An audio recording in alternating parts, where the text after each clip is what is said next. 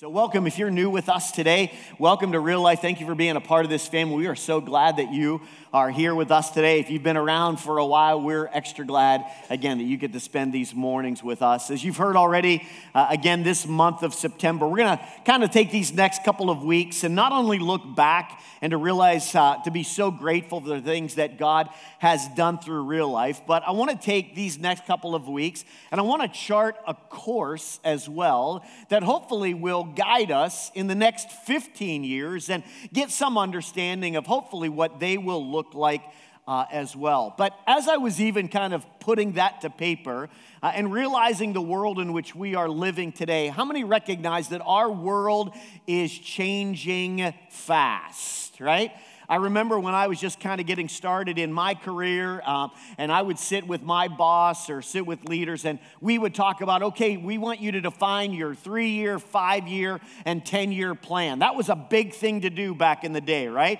Boy, you'd be writing your to-do lists and, projecting and all that kind of stuff. How many know there's no chance to do that today, right? I mean, what would 10 years look like from now? I have no idea, right? In one sense. Like those things are out the window. And so what I thought is maybe we would look at the next 15 years by breaking it up in what's the next 5 years and then the 5 years and the 5 years after that. We'll get to 15 somehow, but to think to how our world has changed, how has it changed in just the last couple of years, right? Of things that we would never think, things that are happening in church that we never thought would happen in church or how it would happen is the world in which we are living today. And that'll be a little bit of a springboard for us to really kind of dive into what really will be the vision and the direction, what will be the course that we are going to chart that will be real life over these next couple of years.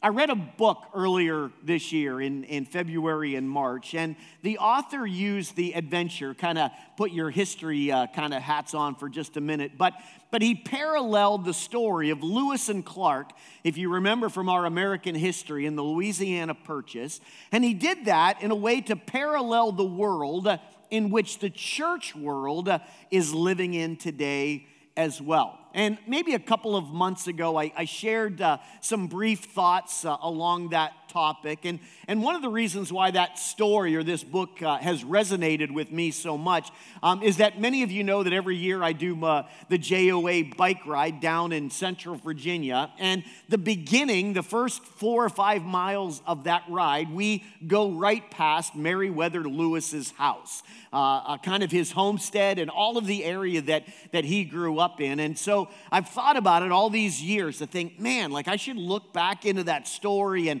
it's a part of our American history. And so I was amazed when someone gave me this book and realized that was some help to the church and church life as he began to parallel that same story. And so this morning it's going to be a little bit of I'm going to dive into it with us and with some of our church leaders a little bit more as we think about now starting this next 15 years or this next 5-year cycle for us. But Meriwether Lewis was born on August 18, 1774 on the Locust Hill Plantation in Albemarle County, Virginia, and what is now the present community of Ivy. And that's where we launch out every year from our JOA ride. It was in 1803 that President Thomas Jefferson, again, a resident of Charlottesville, maybe some of you have been to Monticello and seen his estate up on top of the hill that overlooks Charlottesville. But he commissioned Lewis to make his way to what we know today as the present-day Washington and Oregon states to see if this pathway to the Pacific would yield great things for this fledgling nation, the United States of America. And here's what's kind of, I think, interesting in this entire story is that to this point in history, no American had ever been to the Pacific Northwest. And this would be the grandest of all journeys. It would be almost like our current world trying to get to the moon or trying to get to Mars, right? That some of our great efforts are trying to achieve. It would be probably in comparison to that a couple of 100 years ago that this wilderness, this wild land that no one had ever been to before, and what would it yield? And I think with all epic journeys, all epic adventures, we know that there are going to be highs and lows. There are going to be surprises and challenges and victories and probably some defeats. And so it was with this incredible adventure that Meriwether Lewis was commissioned and tasked with. And I want you to hear me today. So it is with the life of the church in which we are living in today. Our world has changed. Can you say amen? It's different today than it was 5 years ago. It's far different than it was 15 years ago when we planted Real Life right here. And there's 3 quick things that I want to share with you this morning. And I want it to parallel not only this story and church life, but what real life is all about as well. And so I know for Debbie and I, and probably for a few of you here today, that first of all, this has been an incredible adventure. I never ever considered ever being a church planter.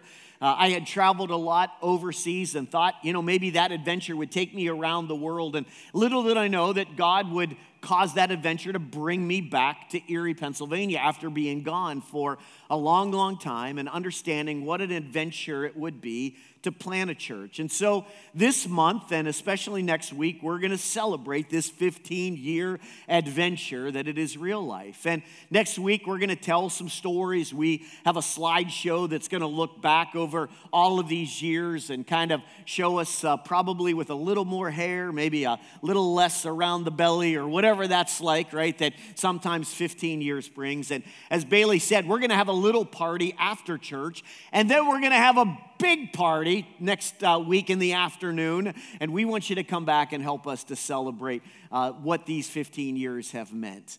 You see, the trouble at times is even now we're thinking about these 15 years, and the trouble with getting older is that what seemed to be just like 5 years ago, how many know sometimes turns out to be 10 or 12 years ago, right?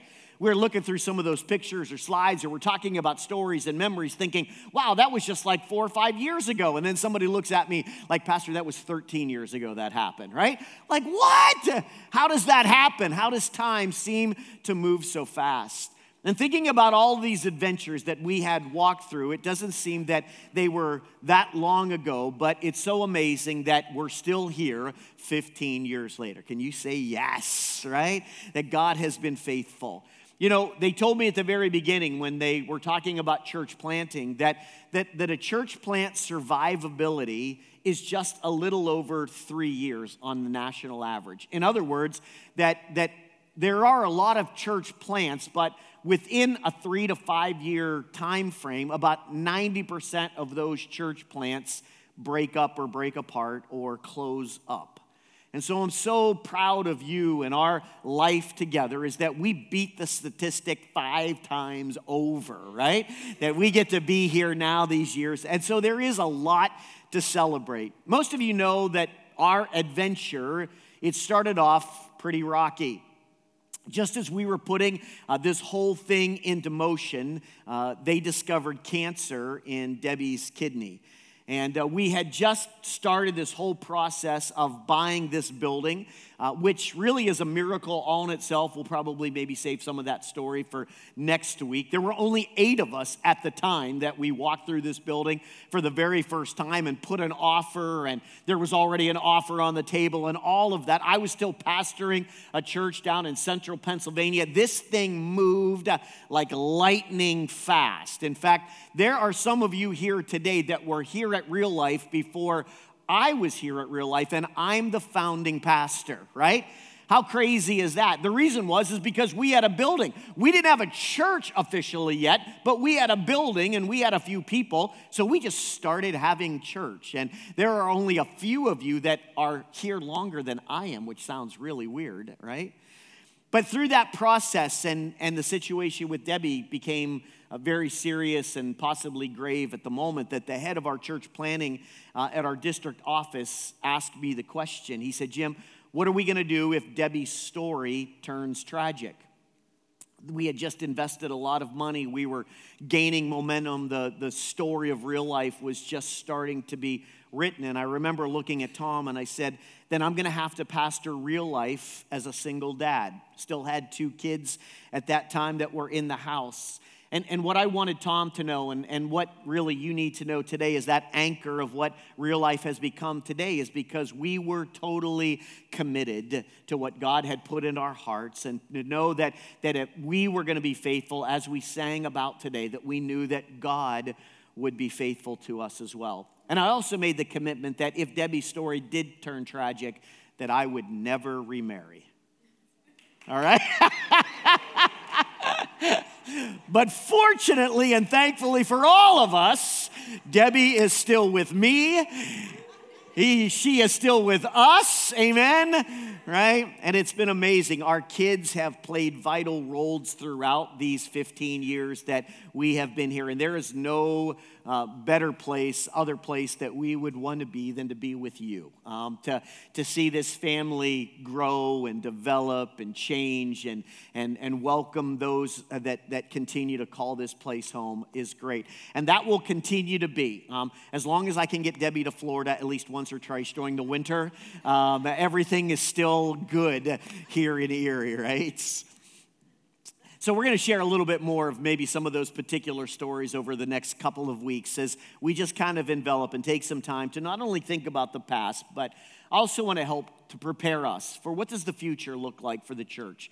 And maybe most specifically, what does it look like for you and for me in this journey? So not only was there in this journey for us, and to parallel that story of Lewis and Clark, not only was there an incredible adventure that we're able to look back on and to see, again, the highs and the lows and the good times and the struggles and the challenges that cause it to be an epic adventure. I think I just asked Debbie yesterday, to pray. And again, I think just the words of her intro and the prayer was to recognize that we don't shun away from the difficulties or the challenges. It gives us the opportunity just to realize we've got to hold on to Jesus even more in those moments, right? And we can let it crush us, or we can be challenged to overcome those moments. And so we realize that a part of every incredible adventure is the second thing that I want to share with you this morning, that there comes a moment of incredible realization. In every adventure, we recognize that there are some strategic moments that define us. It's true in our personal life, it's true in our church life, it's true in our spiritual life as well. And thinking about this story that happened a couple of hundred years ago, it didn't take long for Lewis and Clark to realize that no American that had ever been to the Pacific Northwest in that moment. Again, I guess if we could say it's, again, like thinking about you and I going to the moon. Like it just seemed like that's incredible. Like that's impossible.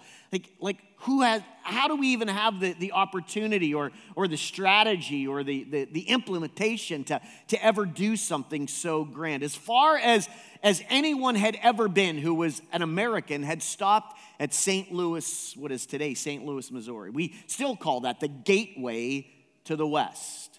That was the stopping point, the last of the frontier, and everything beyond that was wild and untamed, and we were in fear and challenged about what was out there, and could we ever find a pathway to the rest of the world as we knew it. And the conventional wisdom of that day is that the rest of the country, that from St. Louis westward, well, they thought that it looked just like the eastern part of the country that we live in and was so familiar to us. And so when Lewis and Clark started on this epic adventure, they took canoes and rafts, because that's how we navigated the rivers of the eastern part of these United States. And for the most part, it seemed like that was a really good plan.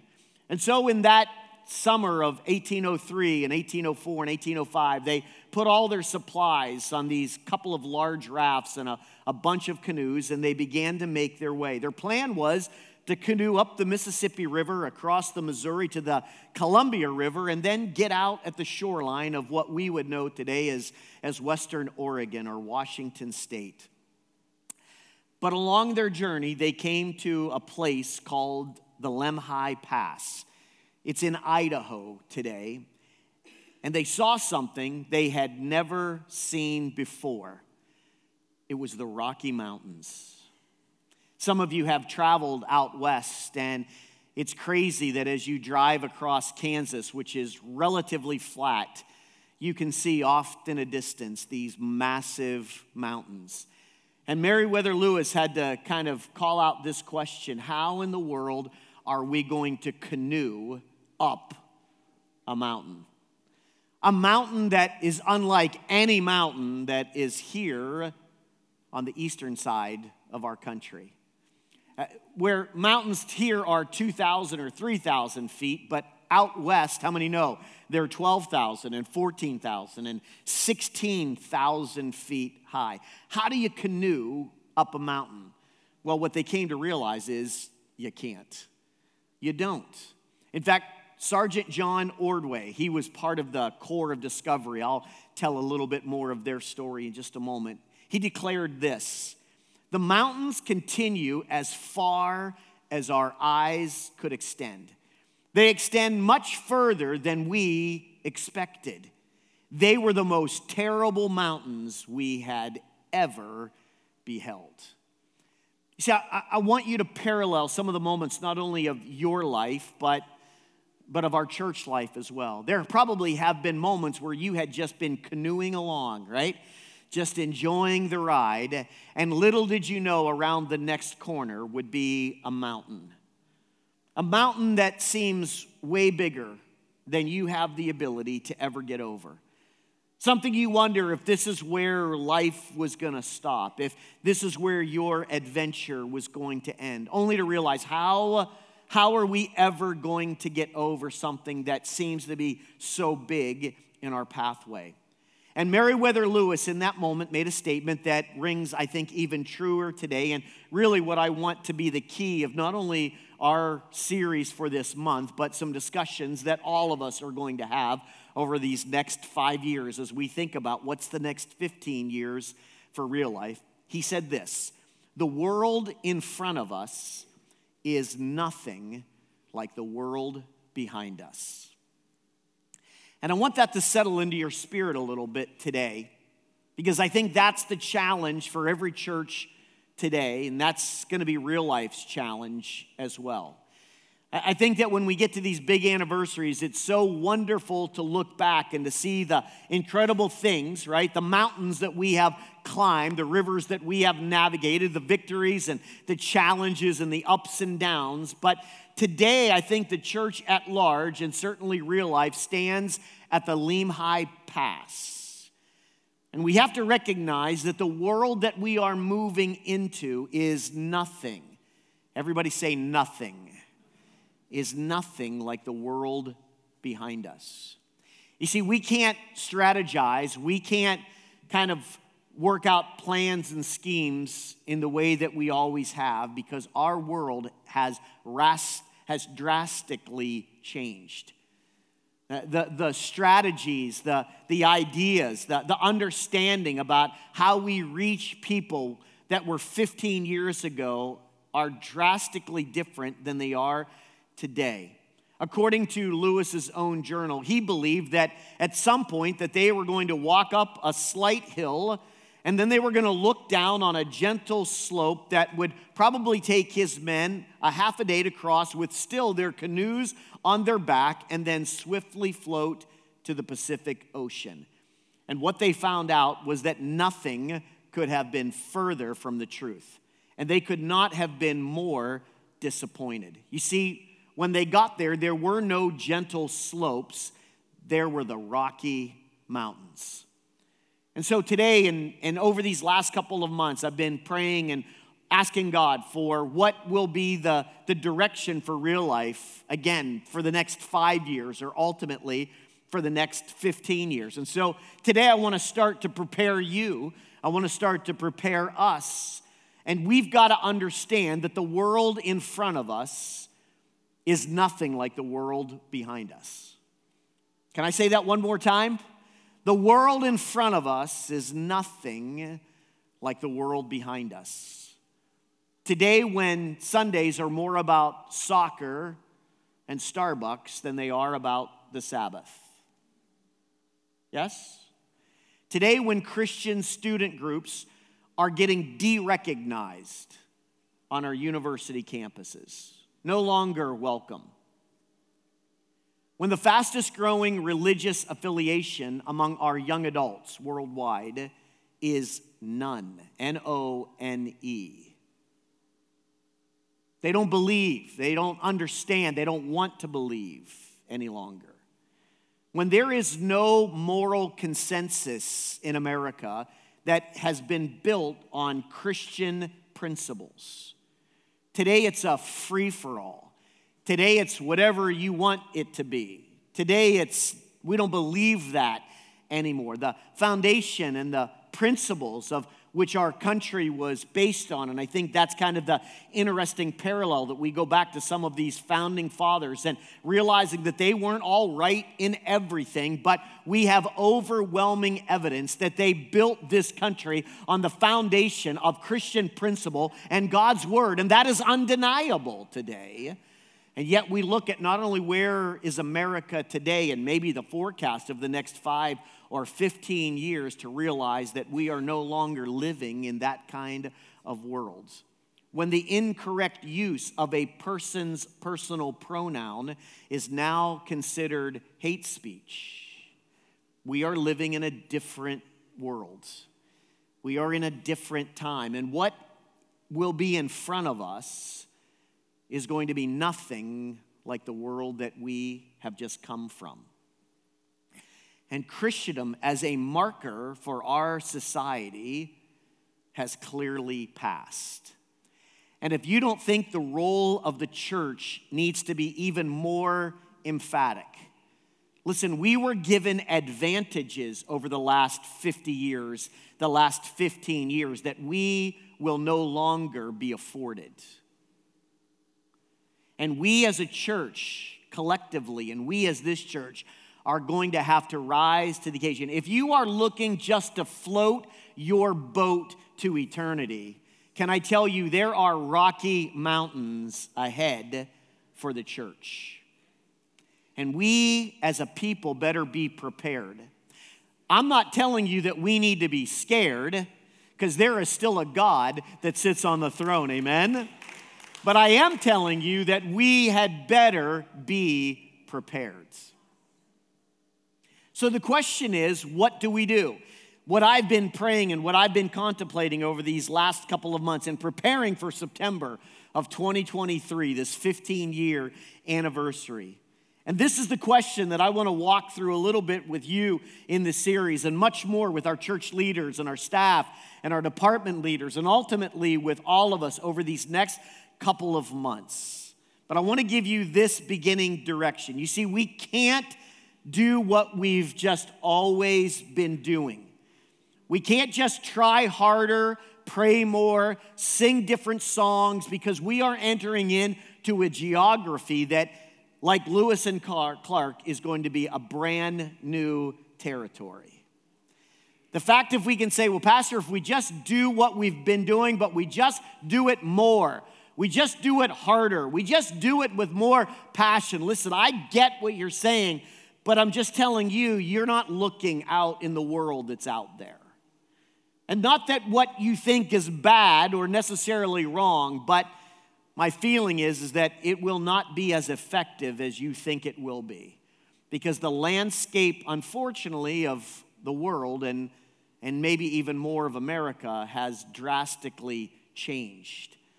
And so that's why I do believe we need to spend time in prayer, and we need to seek God for vision and direction and the chart of this new course over these next 5 or these next 15 years can't be something that we just kind of pull out of our bag of tricks, but that we really need to wholly submit ourselves to the throne of God and to say, we are your people, and we desire to still make an impact in this ever-changing world. And we're glad that although the world is changing, we have a God that does not change, amen? Who still has plan and purpose for his church, who has plan and purpose for you and I, that there is still great things to accomplish. And no matter how big the mountain is in front of us, that God, by the power of his Spirit, is going to give his church the power to get over it, to get through it, to get under it, to get around it, whatever it's going to take, that God is going to give his church the power from on high to make an impact in this world until one day we believe that Jesus is coming back and the world will recognize the power of a living God in our world today. And so there are going to be some things that are going to be a new adventure, epic adventure for you and I. And what we've done in the past probably is not going to work in the future, but God is still ahead of us. How many know that we not only have a God who was with us then, a God who is with us now, but there is a God who is with us in our days ahead as well. Amen? And that we can trust in what he has for us. You see, the challenge in seeing this world so differently. I've mentioned this statistic to you before, but again, it came home to me even. 1,500 pastors leave the ministry every month. And I know that there can be a lot of reasons for that, but just this past week, a ministry friend of mine sent me an article, and I want to share a little bit of one of these pastors that went public with some of the challenges that he recognized that his church and the church was facing, to realize that we are going into a different place. The world in front of us is so different than the world that is behind us. And he titled this article, "This past Sunday, I preached my last sermon as the pastor of First Presbyterian Church of Arlington Heights." How many think that's a catchy title, right? He said, I have become a part of what is known as the Great Pastor Resignation. And it has come in the wake of this pandemic.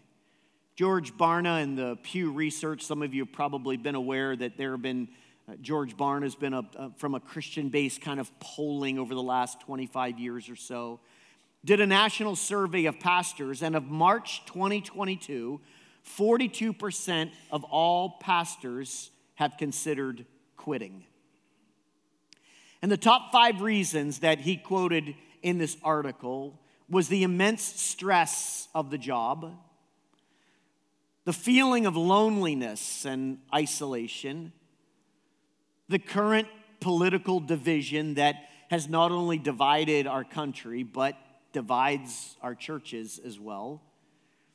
Said, I am unhappy with the effect that this role has had on my family, and that I'm not optimistic about the future of my church. Can you imagine that a third of our churches are being led by a leadership, a pastor or a leadership team that have no optimism about the future of their church? Man, what a scary thought. The Bible tells us that without a vision, what? People perish. And to recognize that we have leadership, we have pastors, a third of them across all of our country, that see no future for the church, that see no hope in the future. Why? Because some of them are recognizing that the world behind them is nothing like these rocky mountains that seem that they are not able to be conquered. That we've come all of this way only to realize that this is the end of our journey. This particular author talked about some specific things that he struggled with. He talked about the weight of all of the lives that he dealt with as being the pastor of the church. That our heart is not just to do this professionally, but that it be personal. You talk about real life, about a family. I tell couples all the time, especially around the point of them coming to say, hey, we want to get married. Would you do the honor of doing, our ceremony? And I tell them all the time, I'm not interested in being the preacher at your wedding. I'm much more interested about being the pastor over your life. That we have a connection. I don't want to be here just in some ceremony sense that you come in and then you leave and I never see you again. That the role is that I want to hopefully play a significant part in your life. But with that comes the weight of dealing with not only the issues that Debbie and I have to deal with in our own life and our own family, but to think that a couple of 100 times over of all of the things that you go through and all of the calls and the needs and the things. And this pastor recognized the weight of today, of all of that. He said, I feel like I have 1,000 bosses. That recognizing that sometimes pastors have this sense that we're just here to please people, or there's this sense that I got to keep everybody happy.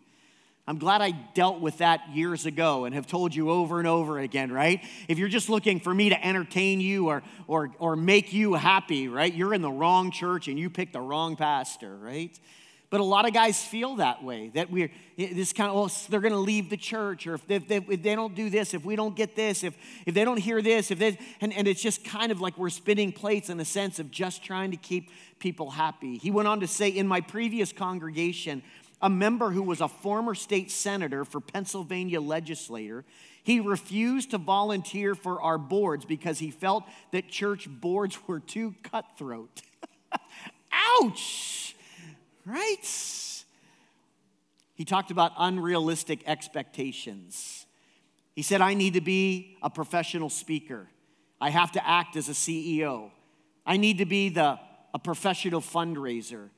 I have to be a counselor, an HR director, the master of ceremonies at all the church functions. I have to be a theologian. And at some point, as this church world has changed, the partnership oftentimes that once was, that is really struggling to be, starts to wear pretty heavy. And finally, he said, you are expected to be a pillar of virtue, meaning that you must be blameless and morally pure, that your spouse and your children should be all but perfect, if not close to it. Most importantly, you must be unconditionally loving, meaning you have to love everyone in your congregation and show them grace and forgiveness, no matter how poorly they may treat you. And all of this, people still pick and choose if they'll come to church any particular Sunday, and they rarely serve or rarely give. You see, the world in front of us is way different than the world behind us. I read an article this morning on my Fox News app. Some of you might know if I mention the name Max Lucado. Been a dynamic pastor and probably even more author. In fact, for a lot of my early years in ministry, he would have been my favorite author. He just had a way of telling the story of the gospel in such a readable way and just kind of touched me, and I know thousands of others. At one time, Christianity Today called him America's pastor. Just the influence that he had. And he began to unpack over the last 5 years of the pressure of Sunday services and book deadlines and publishers and all of the things that go along with ministry today. And I'll be honest with you, I was shocked in the sense as I continued to read the article. He said, in so many of the things that I tried to help people and stand guard against, I found myself slipping into. Until I found myself on the far side of town. He pastors in San Antonio, Texas. He said, in the back parking lot of a convenience store, of which I went in and bought alcohol and put it into a brown paper bag and put it under my coat in fear that anybody would see me, and went to my car and I began to consume alcohol, thinking at some point that it would take the edge off of all of the stress that I'm dealing with about how to be prepared for sermons on Sunday and book deadlines and the needs and the struggles of staff and staff meetings and all of that. And my heart was just broken in the moment. To think that, in a sense, I don't know that I could say he was one of my heroes, but certainly was running a ministry and a life that was wonderful. And now being so willingly open to talk about struggles that sometimes we think that church leaders don't struggle with. And to be so open and honest about it today. And he was justifying every time. He said, every time I went, I could tell God it was because of this. It was because of that. It was because of this. He said, until one moment, God and the Holy Spirit just lit him up in the car. And he said, so if you're so bold and so declarative about this and justifying this action, then why are you in a darkened car in a back parking lot of a convenience store on the other side of town doing this activity? Doesn't seem to be very proud or promotive of who you are. Life is tough. Ministry is hard. The work of the church, again, we can't just paint smiles on ourselves and just declare that everything is okay. The author of this article went on to say what really got him was determining that his church had a fixed mindset over a growth mindset. Back in the day, we used to talk about that sometimes one of the mantras of the church is that whenever there would be a new way, or whether the pastor or the leadership or the staff wanted to reach out to the community and do something different, that there was always a tagline within the church is that we've never done it like that before. Like, hey, pastor, let's not get too excited. Let's kind of rein it in. Let's kind of stay inside the fence. Let's not get too crazy. He said a growth mindset is when a person is willing to take chances, enjoy learning, doing new things, not afraid to fail. Get out and trust that God is leading in some new ways and some new directions. Conversely, people with a fixed mindset don't like to be challenged, don't like to rock the boat. They perceive failure as a limit of their own abilities, and they tend to be scared of doing things differently, and particularly if it disrupts their current church view or worldview. I guess what this pastor was saying is that his church had come to a point where status quo was their mantra. That let's just kind of go through the motions. Let's just get together and sing a few songs, and pastor, you do what we pay you to do, and then let's just, make sure you're not touching on some of the hot button topics. Like leave sin alone, don't be talking about hell so much. And then let's just leave happy and let's just be ready to do it all again next week. He said, what I've learned over the last 10 years is that the majority of people who attend churches are in a fixed mindset category. That we're just more comfortable. And when I see a world that is changing, and maybe that's why so many pastors are leaving today. That's why most churches are in decline, because we've just kind of given up. We see that there is a rocky mountain ahead of us, and we have to face. You have to find some new ways.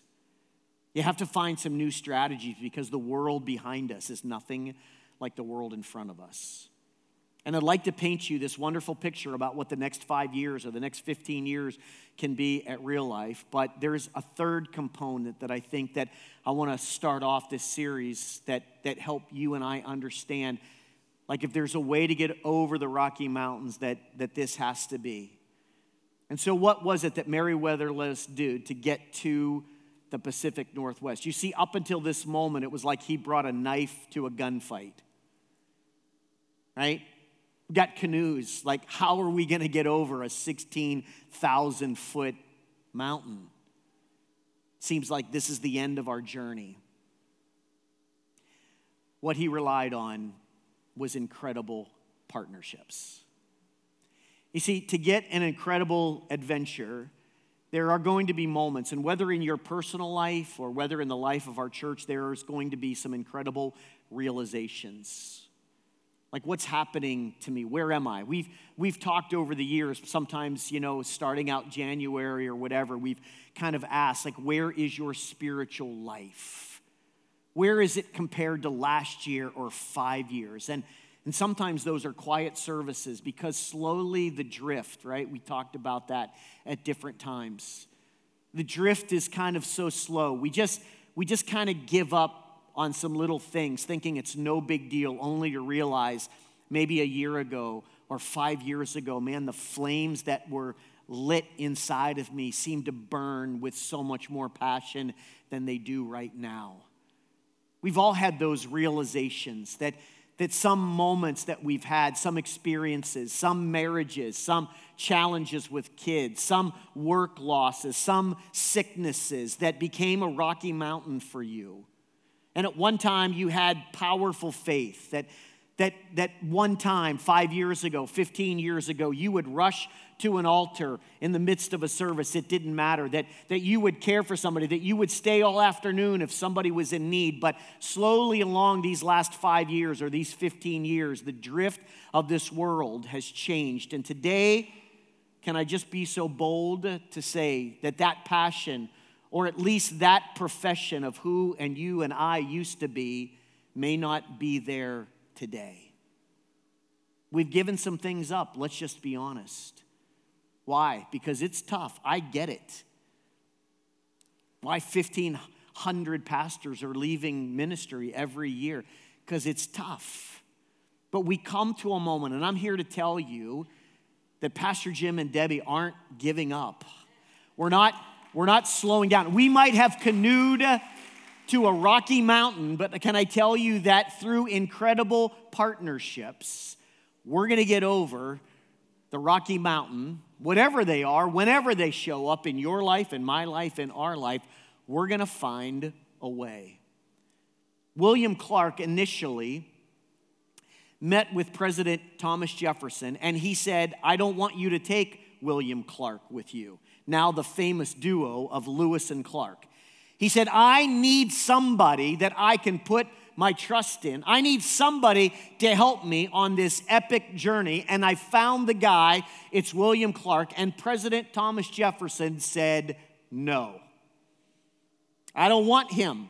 I want you to do it, and I want you to do it alone. And Larry Weather Lewis recognized there's no way to accomplish an epic adventure without strategic partners. And so, for all in fact and purpose, Lewis lied to the President of the United States. How many think that's pretty bold right out of the gate, right? And so he secretively hired William Clark, gave him, upped his rank to the rank of captain, and he gave him that title the entire journey and gave him the pay to match because he knew he couldn't do it alone. He needed incredible partners. And although I may kind of sit in the big chair at Real Life, I want you to know that Debbie and I can't do it alone. That so many of you have been strategic partners and continue to be strategic partners. He also organized what history calls the Corps of Discovery. Those were the 33 men that went with Lewis and Clark. We don't hear many of their names. It seems like Lewis and Clark got all the praise in the history books, but they didn't do it alone. Can somebody say yes? They didn't do it alone. This Corps of Discovery, Lewis wanted to find the best possible men he could and recruit them to join his expedition. I guess if we could bring it into modern day terms, he was looking for SEAL Team 6, right? I mean, he was looking for guys that no matter how bad it got, there was just no quit in them. That when they saw the Limhi Pass, I'll give you maybe a little extra to the story, they carried all of their stuff up over the Rocky Mountains. That's how they got over. So they walked for a couple of weeks with as much as they would carry on their backs up over the Rocky Mountains. And then they came back over and they got another pile of stuff that they piled on their backs. And they walked that over. And for almost 3 months, back and forth and back and forth and back and forth. That's how they did it. There was never any quit in them. You know, Debbie prayed that just a couple of minutes ago. There are moments in our life, right? We have that fixed mindset. Life is tough. The pastor didn't talk to me. This, that, whatever, right? We hit these mountains and we wonder, I just can't go on. And for 3 months, they went back and forth. And why? Because this epic adventure, nothing was going to stop them from seeing the end of the goal. And so this Corps of Discovery, men who were expected to be excellent hunters, to possess skills that would ensure their survivability in the wilderness. He wanted men who were brave, unmarried, and healthy. And every one of them made it, except for one man who died of an appendix attack. But every one of the Corps of Discovery made it. They were an incredible team that completed an incredible adventure. But there was another incredible partnership that the history books tell us about, and some of you are aware of as well. Her name was Sacagawea. How many got that? You probably watched the National Treasure movie or whatever, Night in the Museum, right? That's how you remember that. And although Lewis and Clark started off with 33 men, can I tell you that there was one woman who became extremely, extremely valuable to the adventure? And not only did God give me one of those in my life and help me to help pastor and to partner with me to go through this epic adventure, far more and far better than I'm sure that I deserve. But God's also given real life some incredible women as well, to help bring a side to this church and care and interest and thought and blessing and the fine touches. I know that as you continue to walk through this place, and it has changed and morphed, and sometimes the men have done a lot of the lifting and the heavy work to make some of the transformation possible, but the beauty of it has come from the women, right? That have provided the touch and the care and the love and the work in so many ways. And so it was that on this epic adventure that Sacagawea became an indispensable addition to the exposition. In fact, there's an incredible story that at one point that Meriwether Lewis wrote in his journal that as they would come, again, the country was still wild with Native Americans at the time. And there were many warring people. And seeing the white man come in and all of this, there were at times great fear. And so they would offer gifts.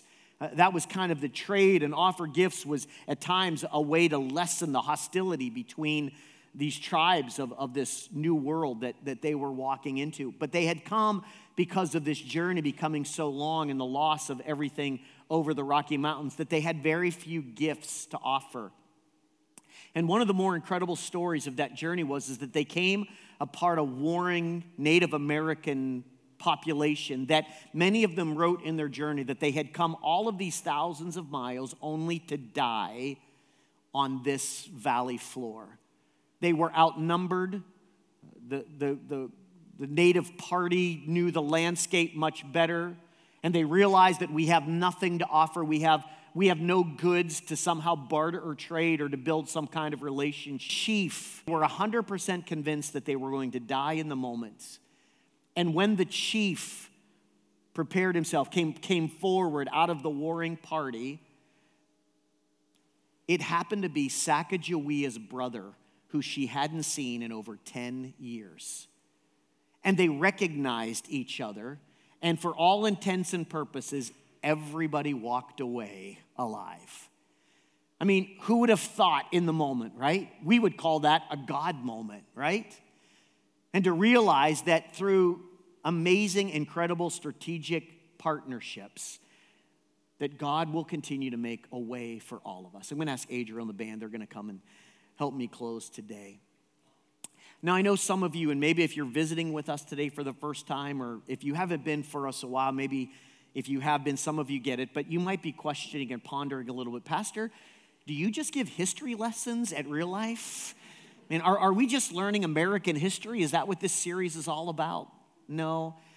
I want to give you a few keys as a launching point to recognize that we've got a lot of work to do for these next 5 years and ultimately for these next 15 years. I want you to understand that it's not going to be the same. What got us here is not necessarily going to be the same of what's going to get us there. Are you with me? That we have to recognize that there's a lot to be thankful for in this epic adventure. There's so much to be grateful for that God has been able to do in our lives. But part of this Lewis and Clark story is more than anything that I want you to kind of take home today is that because Meriwether Lewis realized that he couldn't have done the Louisiana Purchase by himself. And I want you to know that Debbie and I feel the very same way. That if there is still more of a story, an amazing story that God wants to write with Real Life, is that Debbie and I will be the first ones to admit that we can't do it alone. We haven't done it by ourselves, and we don't want to do it alone. But there has to be not only a commissioning on our behalf, there has to be a commissioning on your behalf, because the world in the church has changed drastically. And I guess my challenge for you to pray about is that, do you have a fixed mindset or do you have a growth mindset? Do you believe in what God started, what God birthed, and believe that God still has more? Did you at one time have a part to play that you were red hot and say, Pastor Jim, man, whatever you need, I'm there. I don't care when it is, you can call on me. In fact, I'm gonna be there. You don't even have to call on me. I'm just gonna show up. But today, maybe it's like, well, I got a lot going on, Pastor. I got kids, I got grandkids. I have a condition, I have this, I have that. Listen, I'm not necessarily laying that on any of you. I'm just asking you to maybe consider or pray about. Have there been some drift in you over the last 5 years or the last 15 years? Can I tell you, we can't just keep doing church as normal and think that we're gonna climb the mountains that are in front of us. It's going to be another epic adventure. And there has to be some realization in us that, hey, Pastor Jim needs me. We can't let him do everything. We can't let just a few people, but like, where have I not been engaged? Am I serving really to my best ability? Am I giving? Am I supporting? Am I recognizing that I'm needed in this place? And again, if you're not, maybe that's on me or maybe that's on you. But together we're gonna figure that out to realize that everyone has a role to play. Everyone is needed. You see, if Real Life is gonna make another run of 15 years, there needs to be the assurance of incredible partnerships that will continue to be formed in our days ahead. Now, I'm gonna do something to close today that's a little dangerous, but I just want you to know it's kind of by way of groupings, and I'm not necessarily just calling out individual people. And I know as soon as I mention names, that's where, again, it can be goofy. So I just want you to know it's not a purpose of calling out individual names, but because of some groupings, what I've had a moment to consider of these last 15 years. But there has been a past. I'll call them our OGs. These are some of the people, like I said, that have literally been at Real Life longer than I have, and I'm the founding pastor. Like, I'm first, and there are pre-first people here at Real Life. People like the Stearns and the Meads, the Millers, the Purcells.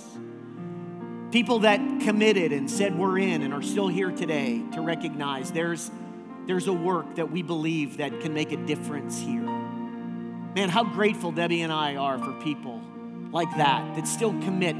They certainly commit to Debbie and I, but they commit to Real Life, to what God started, and believe that 15 years later that we could beat the odds and still be here. There were leadership people like the Jenkins, the Carmens, the Chateaus, the Petroseviches that would step up to say, hey, Pastor, we know you can't carry the load, and so, man, we'd love to serve with you. We'd love to serve this congregation and this people and do whatever we can and spend the extra time to make it easier on our staff. We had the Franos and the Heaths and stepped up to serve in some big ministry ways, the Manuelas and the Bushes and people that have just said, whatever you need, we're here. Some of our OG people that have been so amazing for Debbie and I. And then I look, just even in the last couple of months and the last couple of years, we've talked about Paul and Colleen, and Matt and Colleen have been new in just a couple of months to say, man, we're excited to be at Real Life. How can we help? How can we serve? And there's been a group of young adults like Alex and Pierce and Tyler and Danny, and to recognize that, man, there's this growing force of young couples and young singles that are doing incredible things. They're serving in so many big ways. And we have what we joke about, some older singles. And, Jim Rice is back on our media team, and we joke about the age difference, which he lets me know I'm still a little bit older than him, right? But we know that there are some older, and you're at different parts in life, but yet you still, as sometimes a struggle as a single, feel like, is this family still for me? Or like the singles fit, and to know that yes, that we can still be dysfunctional in witty ways, right? And still keep the fun in dysfunctional, right? I think about, Heather was helping here on the worship team, and Anthony has been my training partner for EPD, and he's oftentimes quiet here in church, but most of the guys that come from EPD don't come because I became the chaplain. They come because Anthony just never stops inviting them. In fact, I was with him last Friday night at 2 a.m. We did a dock patrol, and the guy that was training with us was leaving, and the last thing that Anthony said was, hey, church tomorrow morning starts at 10 a.m. And guess what? Mark and his wife and his kids were at church with us last Sunday.